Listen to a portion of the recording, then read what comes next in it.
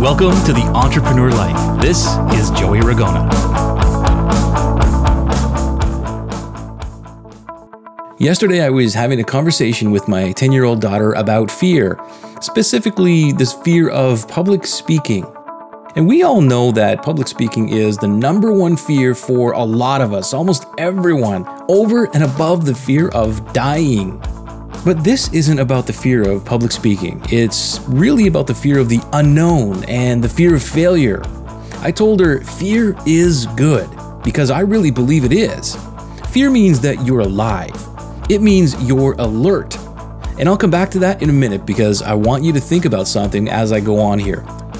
What you need to fear is when you don't have fear. Huh? Daddy, I'm confused, she said. Fear, however we perceive it, makes us alert. It makes us perform better if we're on stage because, well, we don't want people to hate us or think we're stupid. Fear makes us look at the details of a real estate deal, for instance, a little bit closer. We don't want to lose money, right? Fear helps us choose better and build a business that supports our lives because we don't want to fail. In other words, if you don't have fear, you're screwed.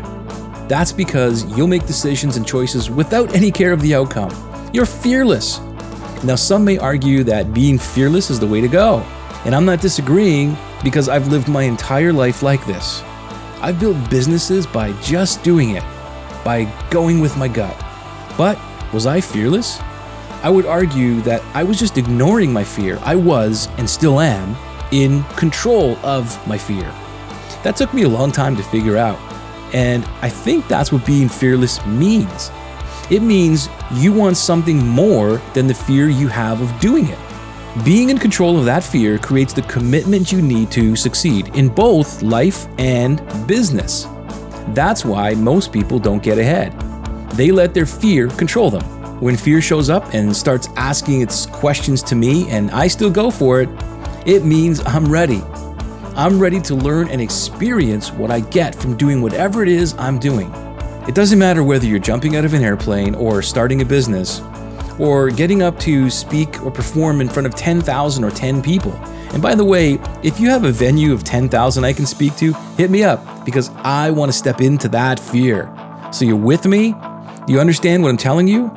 Your fear is the gasoline to your success. Don't take your foot off that pedal. Just ease up a little to negotiate the hairpin turn that's coming up and keep going. Now, I don't know why that racing analogy came to me, but whatever, you get it. So the next time you get that sick feeling in your stomach to step out on stage or scared to pull the trigger on your real estate deal after all the numbers make sense, think of that as your test. Are you really ready and committed to what you say you are? Because what you do next is your answer to that.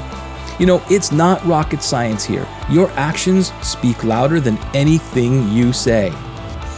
Honor your fear. Be okay with what it's telling you to focus on. But don't let it control you. Because when you let fear replace forward momentum, you're in trouble. And you'll probably be going around in circles for years to come.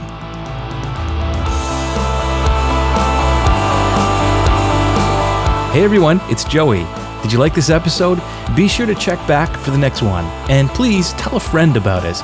If you want free e-coaching on high performance, motivation, systems and strategies that will help you create your ultimate business, then visit me at strategicbusinessacademy.com and enter your email and your name for our complimentary e-coaching email list. Until next time, stay focused and energized. Great speed forward towards all your dreams.